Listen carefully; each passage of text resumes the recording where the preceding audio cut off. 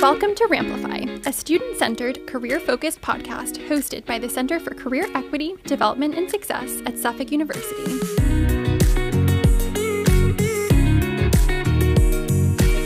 This podcast is used to highlight the resources offered in the university's Career Center while amplifying the voices of everyone who contributes to our vibrant community.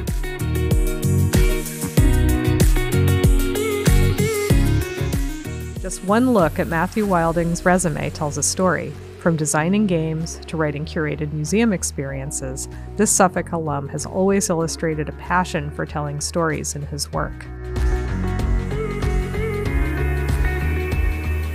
I recently had the chance to sit down with Matthew to learn more about his experiences since graduating in 2006, and I'm so excited to share this conversation with you all. Join me as Matthew takes us through the story of his career in this special episode of Ramplify.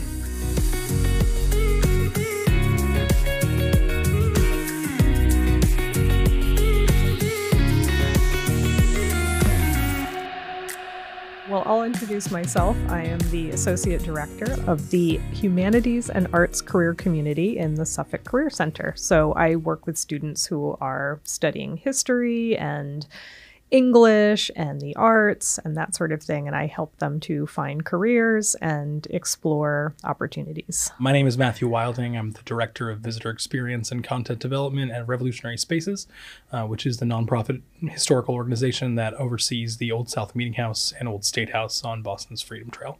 Great. All right. The first question here is, can you tell us a bit about your student experience? But I'd actually like to go right into your career, since you just mentioned it. You're working at Revolutionary Spaces. But looking at your resume, you've worked everywhere from Zoink's Toy Store. Where did you find that? Is that still on the internet? That's on your LinkedIn. Oh man, that's old. We do work with alums, by the way, if you want to polish up that LinkedIn profile. Great. But you worked at Zoink's years ago, but you've also worked in game design, you've worked at tour companies, you've worked at, you've done content development. So tell us a little bit about your winding path. Yeah, it's funny. The work I do sounds like it's a diverse list of different things, but I tend to end up doing very much the same thing in different places. As you mentioned, I worked at Zoink's Toy Store. I, in fact, started my toy job at FAO Schwarz, the now defunct legendary toy store in downtown Boston. My first day there was actually 9/11, which was a stressful day to start at a toy store. Interesting. I was recruited at Zoink's by Zoink's Toy Store at FAO Schwarz in a rather unethical way, I guess, in retrospect. And I went over to Faneuil Hall. I was in community college at the time. I was studying at Bunker Hill Community College. And I had a great professor there named Richard Clayman, who was a great history professor and got me kind of hot on history. I did not intend to make a career in history at all, but I loved that class. I intended to go to film school and be a filmmaker, like all idealistic 19-year-olds. And then there was an error in my housing in New York, and so I had to fall back to my safety transfer school, which was Suffolk University. There you go. And we're lucky to have you. Thank you. Which actually ended up great for me, but Suffolk doesn't and didn't have a film department. And I liked history and didn't want to take another year off of college. I'd already taken off a year right out of high school. So I just kind of dove in and kept on working at a toy store and studying with Bob Allison. And the toy store had the novelty of being in a building that is itself historic, right? So it was in the north building of Quincy Market, which is part of Faneuil Hall Marketplace. So got to spend time in this major historical center that is also like a tourist mecca. So I got to learn a lot about tourism, got to learn a lot about the history of the building and the history of the city while I was studying with Bob Allison, who is he going to listen to this? Oh, I'm sure he will. Okay, well, turn your audio down for a second, Bob. So Bob is indisputably the best Boston historian in the city. And at the time, I believe he had just written The Short History of Boston, which had done pretty well. And he was getting kind of a reputation for himself, becoming kind of a respected figure in the field. And I just happened to show up right when that was happening. So I had this great historian who was really getting a lot of attention and making a lot of connections, and he just thought I wasn't an idiot. So I spent a lot of time with him in his classes, and he really guided me and directed me places. And at the same time at Zoink's Toy Store, we had a toy cart where we sold toy cars. That was across from the Bostonian Society gift shop. And there was a tour guide who worked there in the winters named Jeremy Murphy, who is, your listeners may know him as Jeremiah Poop. He's still out there screaming about poop. But Jeremy is this wonderful guy, another kind of institution in the Boston community. He said, wow, you really know a lot about Boston history and you're really loud. You'd probably be a good tour guide. So he recommended me to the Freedom Trail Foundation. Now, was he working at is he a guide at the? He is. He's still a guide at the Freedom Trail Foundation. He may be the longest tenured guide there now. And he recommended me there. I served at the Freedom Trail Foundation first as a tour guide for almost 12 years, for I guess 6 years as a tour guide, and then about 4 or 5 years as their content director. And my boss there, this is a very long story you asked, sorry. My boss there, Mimi LaCamera, she eventually was like, you should think about bigger things. And she recommended I apply for a job at the Kennedy Institute for the United States Senate, which opened in 2014 in Dorchester.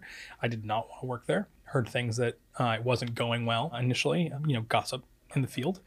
And she said to me, there is very, very low likelihood you'll ever get another chance to open a museum in your life. So I applied. I got what essentially was a coordinator job running a game, a 100-player, 2.5-hour Senate game, which sounded terrible. Just the worst idea, right? And I was very skeptical, but, was trying to listen to a mentor's advice. And so I took the job, and I saw high school come in from Madison Park High in Boston, really out of control in the lobby. I was like, I guess this is how I die. And they came into the Senate chamber, full-scale replica of the United States Senate chamber in the middle of the building, and had 13 adults acting like they were their staff. And immediately you saw the kids switch and focus and get really into this legislation and build a better piece of legislation than the one we were simulating, which was the Compromise of 1850, a terrible piece of legislation, or 2 pieces of legislation technically. And I was converted, and I was like, oh, games are a really good way to teach history. And that led to the game design work I've done and continue to do. Oh, okay. So with game design, then it sounds like when you're doing your work, well, tell us a little bit about your day-to-day at Revolutionary Spaces. What are you doing? Where does this design thinking come into play? Yeah, at Revolutionary Spaces, I do kind of a lot of things. So I did do a lot of just game design work for a while. I worked for Gigantic Mechanic as a game writer with them. And then I also consulted with the Reagan Presidential Library, foundation side. But at Revolutionary Spaces, I came on board in 2020 in the height of the pandemic. They had just merged Old South Meeting House's Old South Association and the Bostonian Society, which operated Old State. And but then there was a pandemic, there were subsequent layoffs. And so then they were just trying to figure out how to get the building open again. I'd known Nat Scheidley, who is the director there since my time at the Freedom Trail Foundation. I'd sort of always wanted to work at Old State. I just kind of love that building. And so they called me and essentially asked me if I could get the building back open on very, very short notice in the height of the pandemic. And I said, yeah, sure, I'd do that. So my central job initially was just basic operations of the building, getting the place open, getting the staff, getting them trained, getting them able to talk about history under the new mission of Revolutionary Spaces. Then after things settled, we started to be able to focus on more product development. So that's the core of my job now, designing new exhibits, designing new games. Just launched a new game, a 40-player game called Revolution is Brewing, which is about the fallout of the Boston Tea Party and the subsequent coercive acts, which just won Game of the Year at Games for Change in New York in July, Civics Game of the Year. So I do a lot of managing a sizable staff on developing content. I do a lot of research myself. I do a lot of rewriting. That's a huge part of my job, is rewriting other people's research and making it all cohesive and have a similar tone. And then I do a lot of training of other staff to interpret our sites and to execute our programs. I'm curious, when you talk about the game that you developed, how does that come into play? Is that can people go and buy it at Zoinks, for example? Not or at Zoinks anymore, unfortunately. One of the other Eureka, one of the other game stores around. Yeah, no. So the games that I design tend to be games that are designed for schools, for school groups on site. So this game is a 40-player game that's played on tablets or cell phones, and then there's a central conductor account that our staff runs, and the kids are given different roles and different points of views and different pieces of information about not just the people in Boston who took part in the Tea Party, but people in Britain and people in other colonies and loyalists and moderates and enslaved people and women, so that they can have a broader conversation about what the fallout of the Tea Party and the coercive acts actually looks like. Because, we have this habit of simplifying things in museums, which makes sense. We have very limited time with our audiences. The fallout of major global events are complicated, and there's a lot of points of view in them. So we try to represent as many points of view as possible, and then essentially make them argue about different pieces of policy, as they relate to the characters that they're presented with. Oh, wow. I would love to do that. Can grown-ups do that too? I would love to have Suffolk come over and play. We haven't done any public ticketed events. It's been schools only so far, but it's certainly on the table. We actually, at the Kennedy Institute where I used to work, we did do a couple of ticketed versions of the Senate Immersion module, which were all very, very fun. The great thing about being a tour guide or facilitating an educational game with adults as opposed to kids are great, and I love working with kids. But when you get to work with adults, they want to be there. You don't have to. There's no convincing. Like you can usually win a kid over pretty quickly, but you don't have to win an adult over. If they paid $20 to play a 90-minute game about the Tea Party, they're your audience already. You know? They're hardcore. Yeah. Yeah, absolutely. Well, tell us a little bit more about your student experience at Suffolk. You had Professor Bob Allison, who said he wrote a great email just talking about how he would arrive in class and you'd be sitting up on a chair facing the class and engaging your fellow students in conversation about the revolution. He loves that story. Yeah, it's a good one. Yeah, it's true. It's funny. I have a different story about Bob and my relationship with Bob in work, actually. So Bob got me my first job at the Freedom Trail, really. Jeremy recommended me. Bob put me over the top. But he's been an instrumental part of my entire career. And I wanted to return the favor, and I continue to do this. I hire a lot of Suffolk students and have over the years everywhere I've worked. But one of the Suffolk students I hired, Lou Rocco, who I still work with now, I initially hired him at the Kennedy, and I dragged him along with me. He was a Suffolk student as well. And I called Bob, which I tend to do when I get a Suffolk app, like, who is this kid? What's his deal? And the way I remember it, I asked Bob, who is this Lou Rocco kid? And he said to me, oh, he's one of my top 2 best students ever. And then there was a pause. And then he said, and the other one was not you. Which he insists he never said. I remember it pretty well. And then he said, well, let the truth get in the way of a good story. So I'm going to keep telling it. To answer your actual question instead of just a goofy anecdote. So I studied with Bob. I didn't actually study with him initially. My first semester, I had Bob Hannigan, who is recently retired. Fantastic 20th century historian who I adored. And John Cavanagh, who is like a legend in this place in the history department. Very old man, kind of muttered to himself sometimes. He'd put up paper maps with masking tape, and he'd put the masking tape on his face while he was holding the map up, and then take the pieces of the masking tape off and put on the wall, and just tell the most enchanting stories about whatever he was talking about. And I loved John, but John got ill in my first semester, and so a fill-in professor came in, and that fill-in professor was Bob Allison, talking about the American Revolution. It was an American Revolutionary History class. And I immediately just loved Bob Allison. He's so dry, and he's got great delivery, he's got great timing, and he's just so knowledgeable. So I spent a lot of time immediately after that with him. Bob Bellinger was actually my thesis advisor. Bob Bellinger was fantastic. And then Joe McCarthy was also one of my professors here. And Joe was great. I think that's all the history professors I had. I somehow never got to take a class with plot. Don't know how that happened.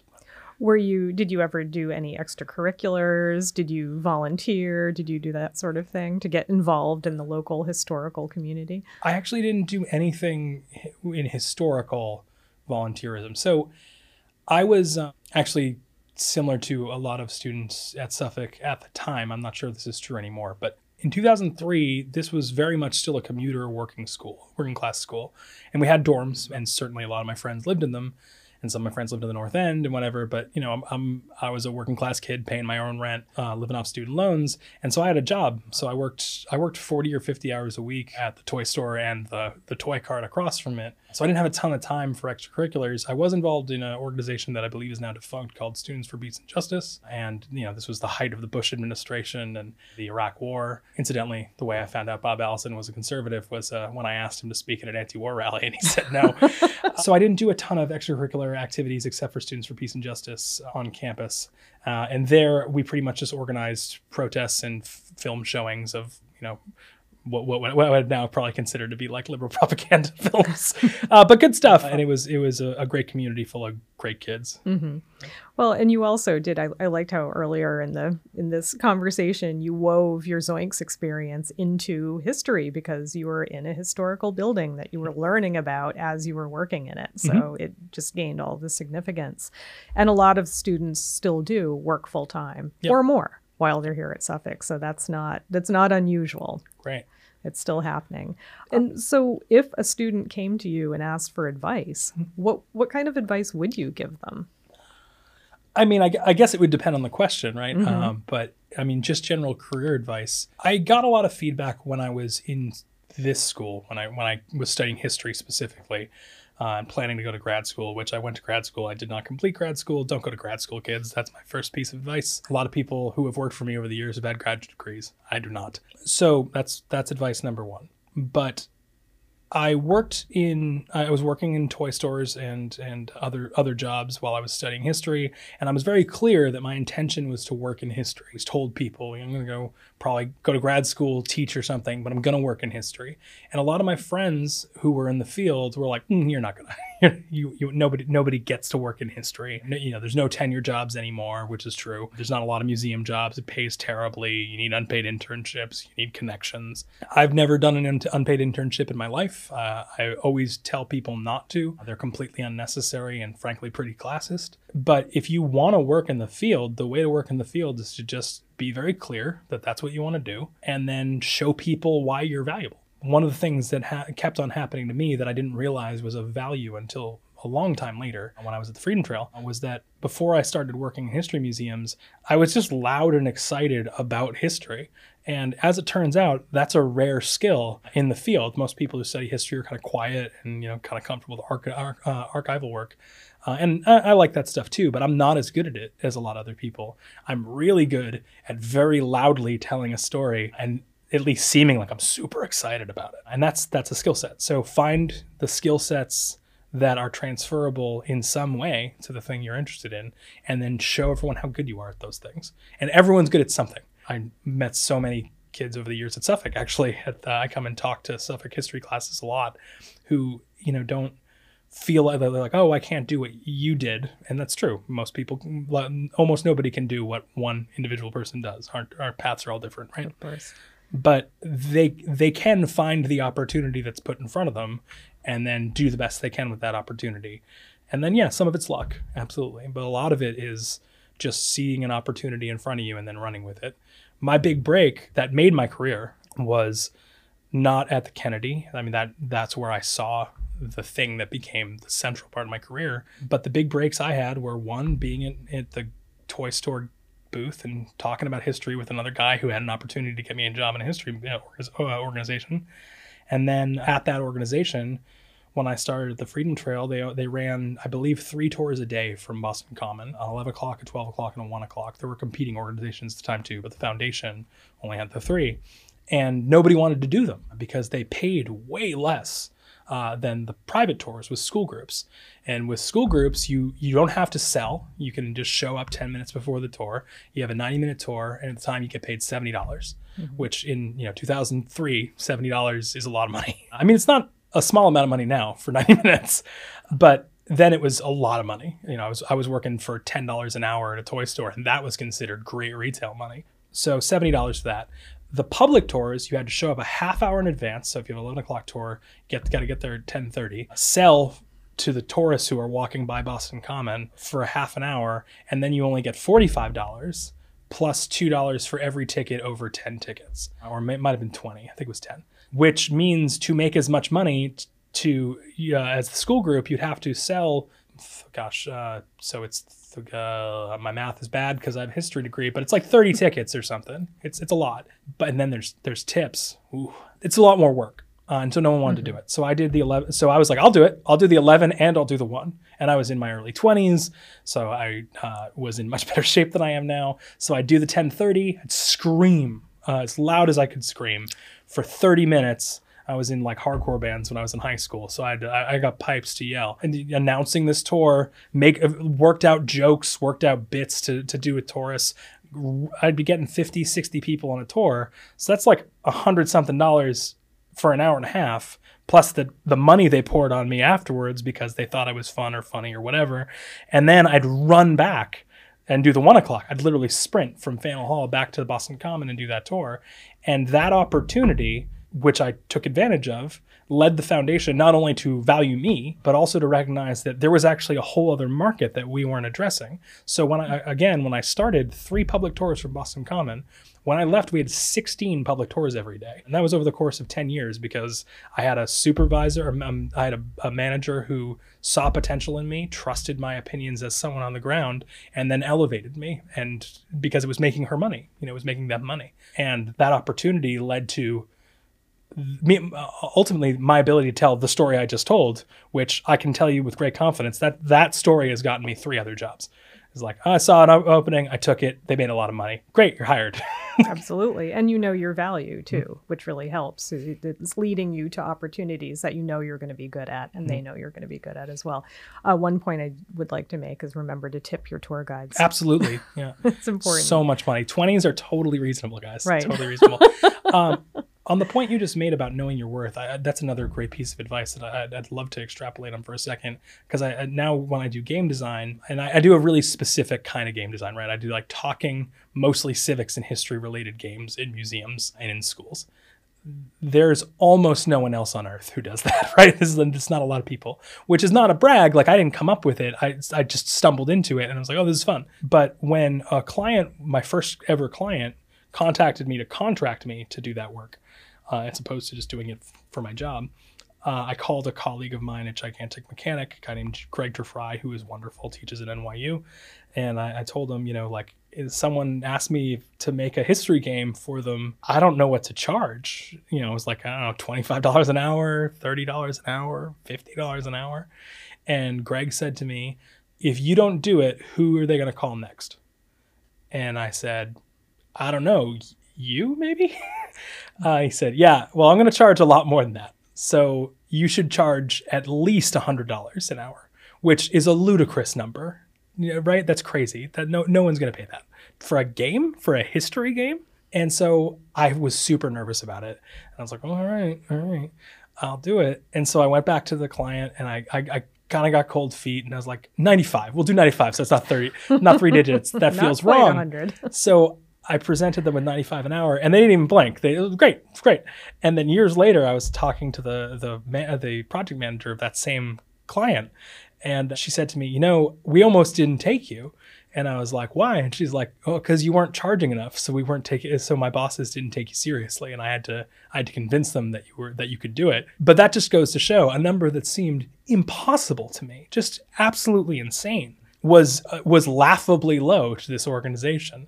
So not only know your worth, but if you feel like a number is nuts, just say it anyway, because then they'll just say, well, we can't afford that. They'll never say, well, absolutely not, and then end the meeting. They'll just be like, yeah, we can do this. Well, and in your case, too, they would have negotiated with you anyway, because as you said, you're one of the only people who does this. Right. So they need you, which is important to remember. Doing your research with your salary is really important, knowing your worth. And also, I like that. Just throw a number that's out there that's crazy, because what's the worst that can happen? They might say, well, no, but we can go we can get close, which is negotiation, and that's fine. Yeah, read the room, right? Like, if you say a number and they're like, absolutely not, and storm out of the room, you weren't going to get a number that you were willing to take anyway. Like, there you go.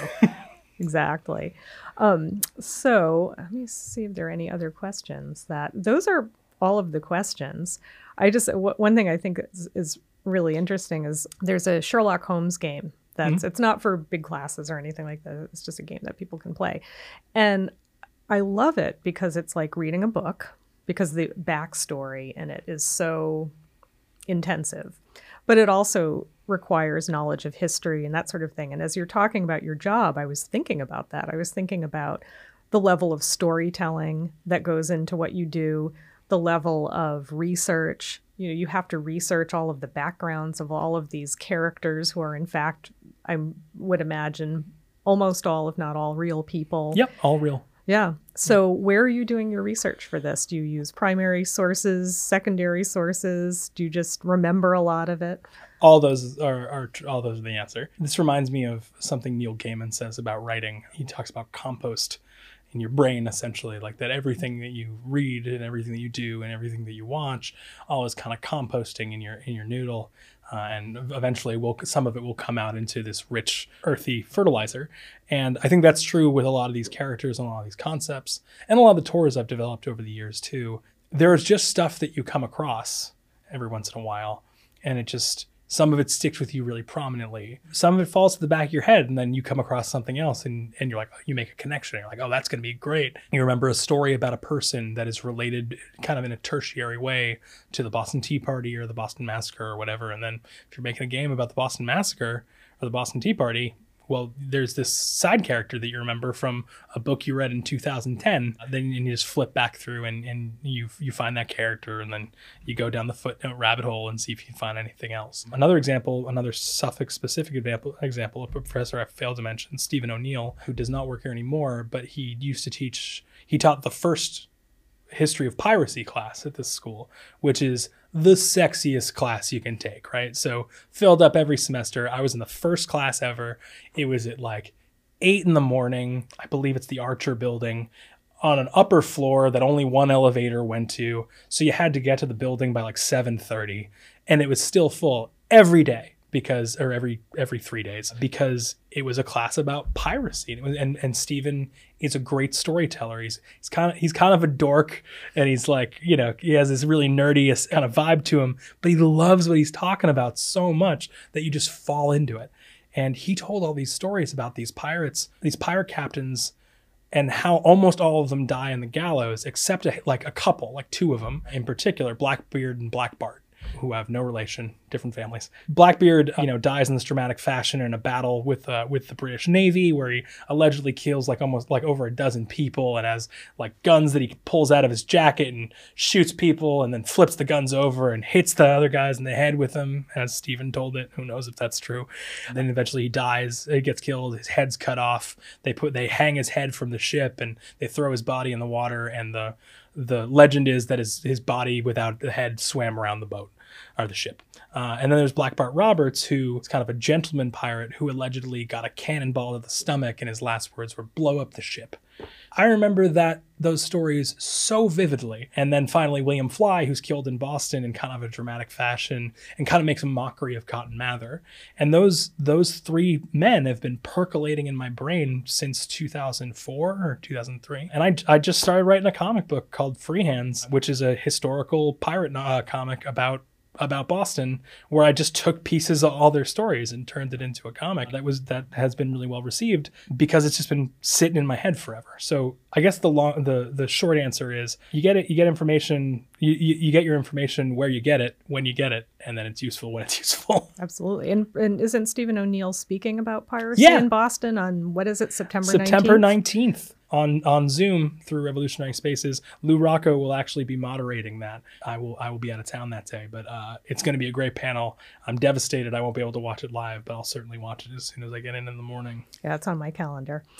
Something else that I was thinking about too as you were speaking is I love how when people think of history careers, they think of research, they think of being in an archive, labeling China, or they think of archaeological digs, or they think of teaching. They think of teaching high school. They think of teaching in college.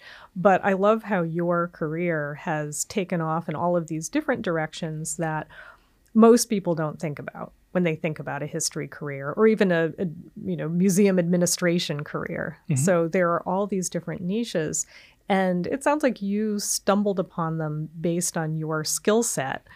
But how would you encourage students to open up their mind about what's possible with a history career? Yeah, that's a good question. The way people fall into their non-traditional history jobs, and really I think this is probably true of all jobs, not just history jobs, when you do not what is expected in your career, if you do something that ends up being very, very directly connected to what you wanted to do, but you never would have thought of it, usually that has something to do with something happening in front of you that just makes an opportunity that you didn't expect. So for me, in the game realm in particular, I got that job because I was sort of considered a showman at the time because of my tour guide work, which is funny because I didn't actually think of myself as a performer at all. And I used to be kind of pretentious about this, where I'd be like, the actors aren't real tour guides. They're not really historians, which is a stupid point of view that you should not hold. We historians are not special. We don't have special access. We just may have spent more time reading very specifically dull books and looking, but everyone has access to the same archives pretty much, and people can do great work without degrees. So anyway, that tangent notwithstanding, the vice president at the Kennedy, when I got there, used to refer to me as Hollywood Matt, which I didn't understand because I didn't want to be an actor, and I certainly didn't want to move to Hollywood. But when I got to the Kennedy, they essentially, because they thought of me as a performer, they let me create not just some of the content in the games. The mechanics of the game were designed when I got there, but they let me design the facilitation of the game, and I put a kind of big personality touch on all the rooms, and I hired people who had performance backgrounds as well as interest in history to make a show, because these guys have to pretend they're Senate staffers in a variety of times from like the mid 19th century to today, and they have to play characters that are under consideration for nominations, and they have to play the vice president of the United States and all these like kind of strange, not well-known government positions. And that allowed me to create lots of fun things, and making those fun things and those fun characteristics of my game, or the game, made the game well regarded. It certainly wasn't the only thing, but I for better or for worse, I got a lot of credit for it. And once I got a lot of credit for it, other people started asking me how to do it. And when people start to ask you questions regularly enough, you can start asking them for money. It's called a consultant. Right. Which, man, if you can figure out a way to be a consultant, it is the best. I like my job very much, but man, being a consultant was fun. Yeah, absolutely.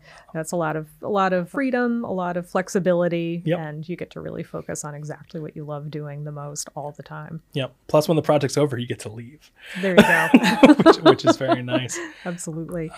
So tell me about these comic books that you're writing. Yeah. So another thing that kind of percolated in my life forever. I love comics. So like many young boys in the 1990s, I am very old now. I did not like to read when I was a child, which is funny now because a huge part of my job is reading and writing. But I didn't like to read. I didn't like a lot of traditional books. I think I read one novel as a child. I read Treasure Island, which was great. Also appropriate. Totally appropriate. Then I got a copy of X-Men number 20, which in retrospect, reading it now, it's like a soap opera. It's ridiculous. I can't believe I liked it. But I loved it. And it got me really into comics. And I was reading all the time. And my mom was really worried because she grew up in the 60s and 70s when comics were considered something that murderers read. And that's how they learned how to be psychos or something. I don't understand the hostility towards comics. And then I mentioned Neil Gaiman earlier.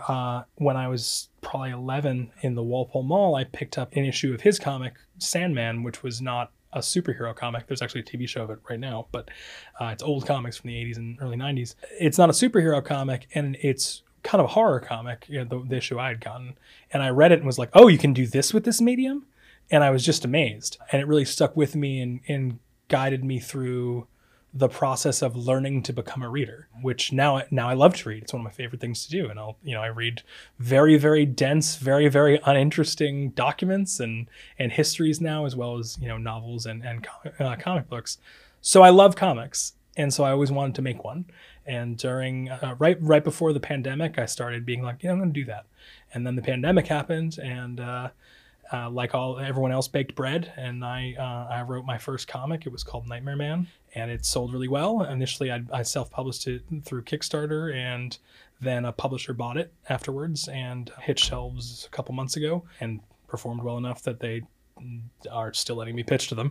And then I did a collection of shorts called Small Bites recently, and then just a few weeks ago I put out Freehands, which is a 6-issue pirate series that is very, very historically entrenched in Boston. Nightmare Man was very much about being scared as a child. It's about a guy I thought I saw when I was a kid.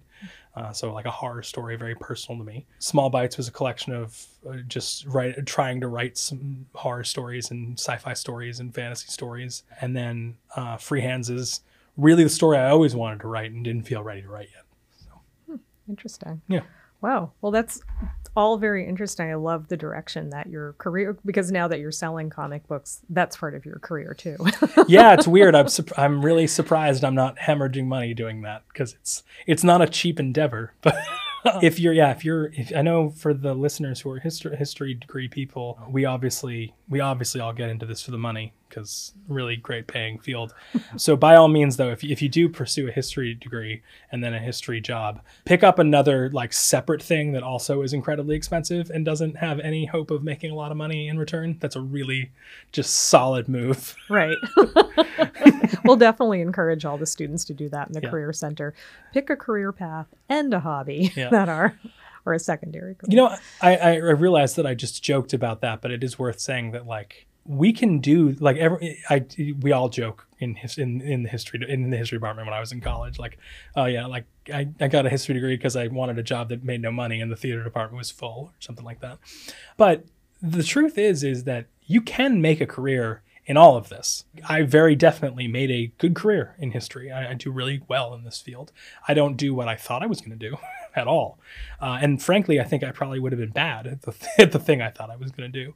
But I'm good at the thing I do. And there's a real career there. Like I have I'm pretty pleased with my career trajectory. Plus I have the added benefit of, working for nonprofits and getting a little bit of control over the kind of work that I do.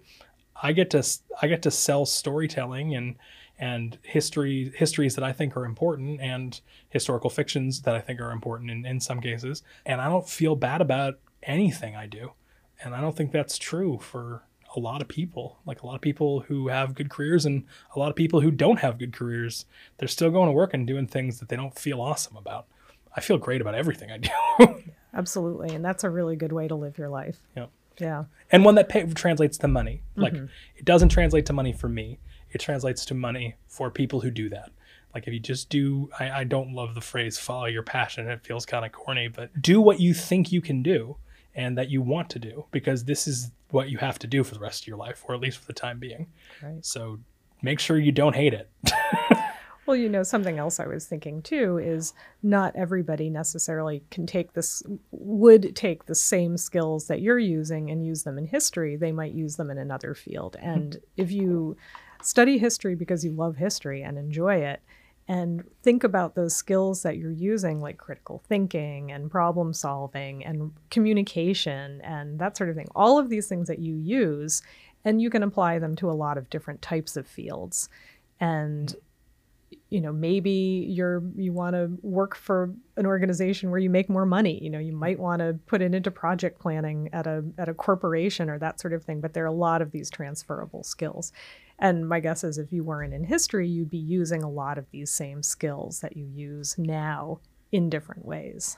Yeah, I mean, if I wasn't in history, I'd probably be a hermit or some locked up in a house in the woods or something. I have a hard time seeing that. Yeah. They'd hear you from miles away. Well, that's why I'm in the house, is because I'm not allowed in the city center anymore. That reminds me, using the history degree for other things. So obviously, I certainly used my degree for something adjacent, right?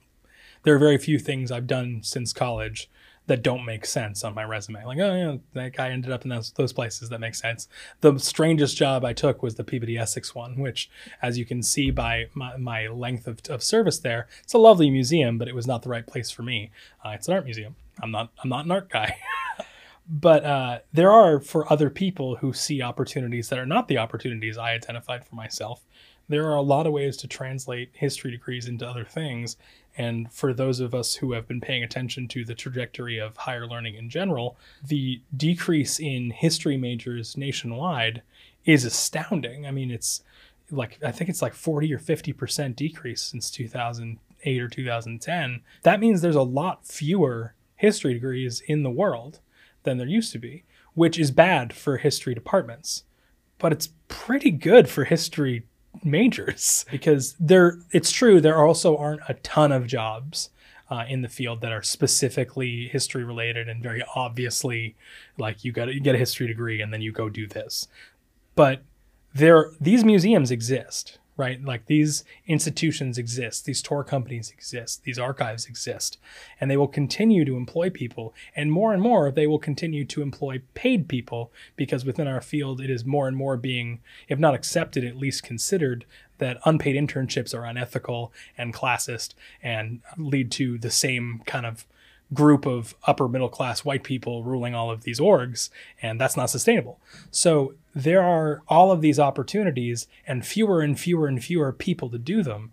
So if you're in a history degree right now, when you're 40 and people like me are 60, 65 years old and retiring, we're all leaving directorships and stuff, and or executive positions or whatever, and those opportunities aren't going to just go away. And there's way less people than there were when I was going for them, right, who have the traditional qualifications. There may be other qualifications by then, but and this way of thinking is useful in other places. So, you can translate your history, your knowledge of research and of history and of project planning and of archival research into other things like, writing and corporate research. And there's tons of different applications. You just got to find your application. Exactly. All right. Well, I can't think of any other questions. Great. There anything else you want to say as a closing statement? I answered 30 or 40 questions per 20-page sentence. No, I don't have a ton else to say except, I really do appreciate my time at Suffolk. I do really appreciate this school. I hire a lot of Suffolk students. I make jokes about it because I believe in nepotism, but that's not true. I believe that Suffolk, their history department specifically, tends to produce good students, and I believe the word of the professors that I know here, and I respect and admire quite a few of them, both the professors that I had and the ones who have come after, who I've had the privilege of meeting. I guess I'm going to go on a mild aside about the perception of Suffolk versus what I consider the reality, which is that Suffolk is perceived as kind of a not top tier school, right? It's a working kids school that was founded by a guy who thought that there should be law schools available at night for working class people because Harvard wouldn't let them go. And that's true. This is not, a top ranked school or whatever, but I know tons of people from Suffolk who are very successful and have done really great work. And I know tons of people who went to Harvard who do not do well. The thing that Suffolk offers that I'm not sure is true of a lot of larger schools is that Suffolk really is as good a school as you feel like making it. If you want to commit to your work and you want to be good at this, whatever this is, my experience here, certainly with Bob Allison and Bob Bellinger and all my other professors, is they took notice of the fact that I really wanted to be good at this. And then they elevated me. Bob Allison has opened dozens of doors for me. And I know that's his reputation, right? Is that everyone loves Bob because Bob knows everybody. And we all talk about Bob. But Bob wasn't the only one who did that. Like, all of these people have been invaluable to me on a variety of different instances. I've invited a number of them to speak at organizations I've worked at for little or no money. I've sent articles to them and asked them, their thoughts on the arguments I've been trying to make. I've run tour concepts by them and been like, does this narrative make sense? Never has a Suffolk professor from the history department, a philosophy professor once did, but none of the history department professors ever dismissed me rudely or otherwise. They always answered my questions. They're always willing to meet up for a cup of coffee or a sandwich and talk through an idea. It's a fantastic organization, in part because it's so small. I suspect because people don't take it as seriously as maybe they should. Right. I agree. I mean, I think the faculty here, and I think everyone who works at Suffolk, we all really care about the students and we care about helping them succeed. And our students work really hard. Yep. They work really, really hard, and they want to do well, and they love what they're being introduced to in classes. And yeah, I might be naive, and it's very possible that I am, and I'm aware that there are bad professors in the world. and I'm aware that there are bad administrators, and I'm aware that there are bad people in or quote unquote bad people in museums who don't care about what they're doing. Right? There must be, because there's a lot of bad colleges and a lot of bad museums in the world, and most of us have seen some of them in our lives. But I tend to govern my work on a belief that there's no reason to do this stuff if we don't care about it. I don't work for institutions or take contracts with organizations who I don't believe in, or at least who I at least don't respect. I have certainly worked with organizations I don't fundamentally agree with, but I always respect their work and believe that they're coming in good faith. I think that's very true of my staff. I believe that they're there because they care about it. I mentioned that because so many of them are Suffolk students. About a quarter of my staff are Suffolk students. But I think that's true of Suffolk's faculty as well. And that may have been a legacy of having gone here that I didn't realize that I knew until this conversation, that they set an example of, this isn't a glamorous job. It's not, you don't go to a cocktail party and say, I'm a professor at Suffolk University, and have people go like, whoo, well, let's circle up around this fella. And likewise, I don't work for the Smithsonian. I did work, for the Kennedy Institute, and the cachet of that name definitely had a different feel than the cachet of saying I work for Revolutionary Spaces, or I work at the Old State House. But I'm thrilled about the work I do at Old State House, just like I was thrilled at the work that I did at the Kennedy Institute. Being proud of your work and believing that it's important is huge, and the faculty here does that. And that's what makes an organization like Revolutionary Spaces special. And I have to say, I really enjoyed looking at the website and exploring all the things that are going on there, and just realizing that it's more than just taking tours of a couple of historical buildings in Boston. There's a lot going on, and I like the attitude towards learning about history and making it fun and making it interesting and putting passion into it and saying, hey, I think this is fascinating, and here's a way I'm going to present it so that you will too.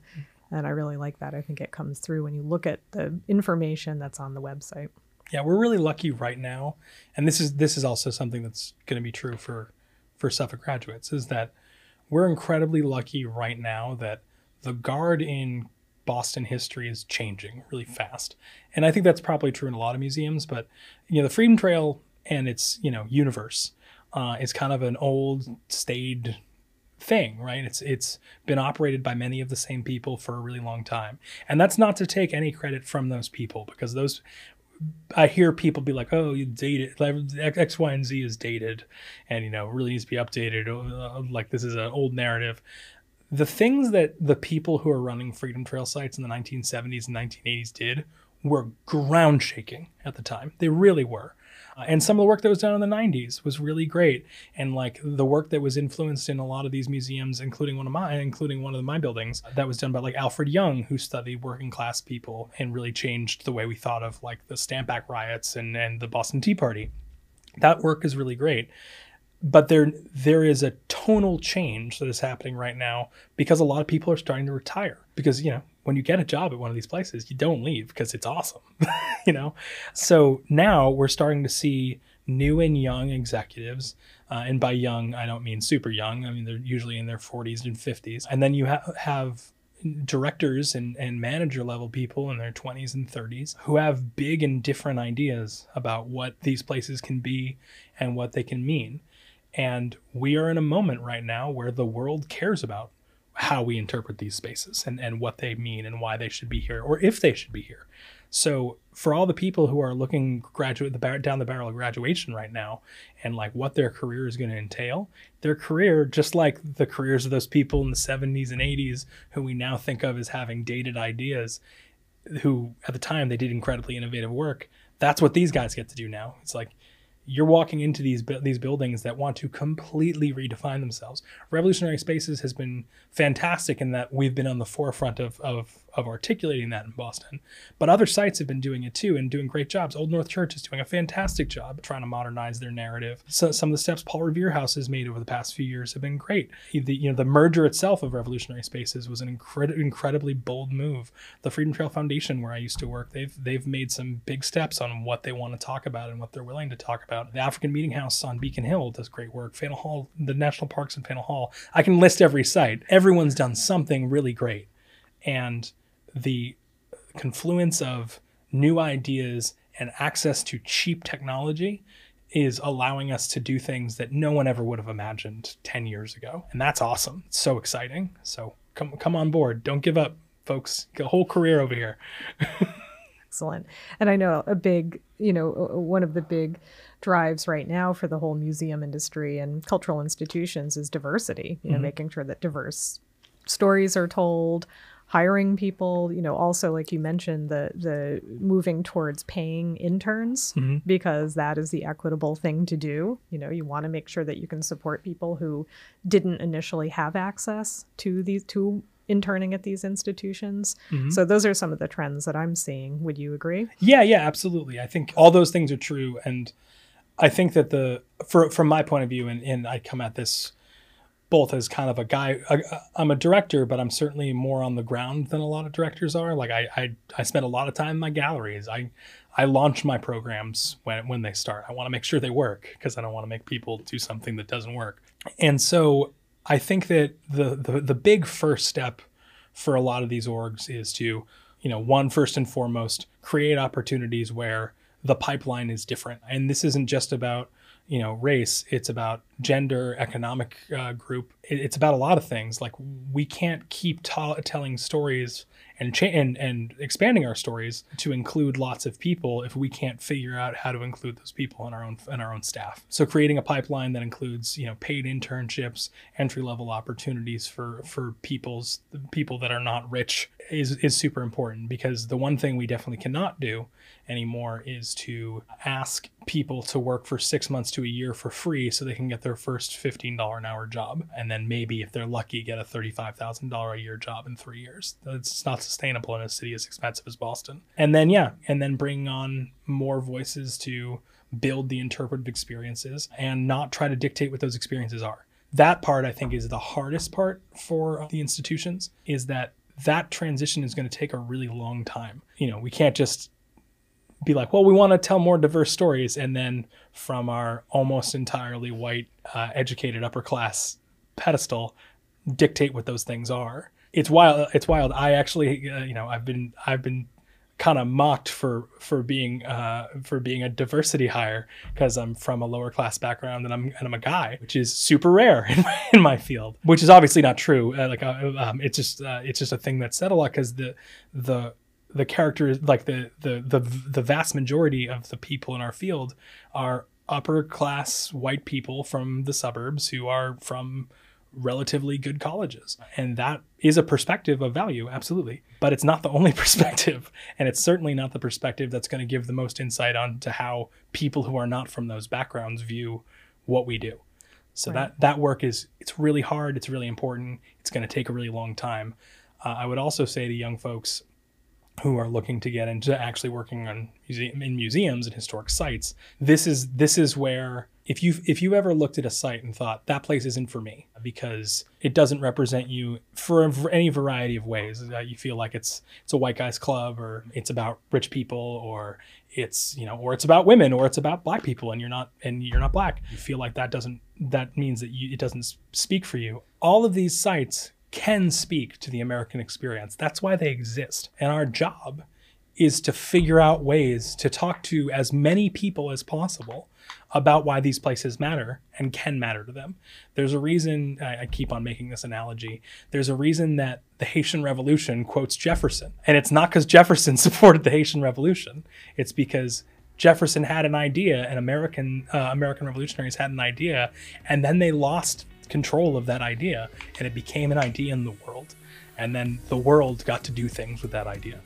And all these places can do that, and all these young people who are coming into these places now who may feel like, oh, this place isn't for me. It's not for you yet because you're not there, but come and make it for you. Thanks for listening. Check out our website at suffolk.edu/career center and follow us on social media at Suffolk_careers.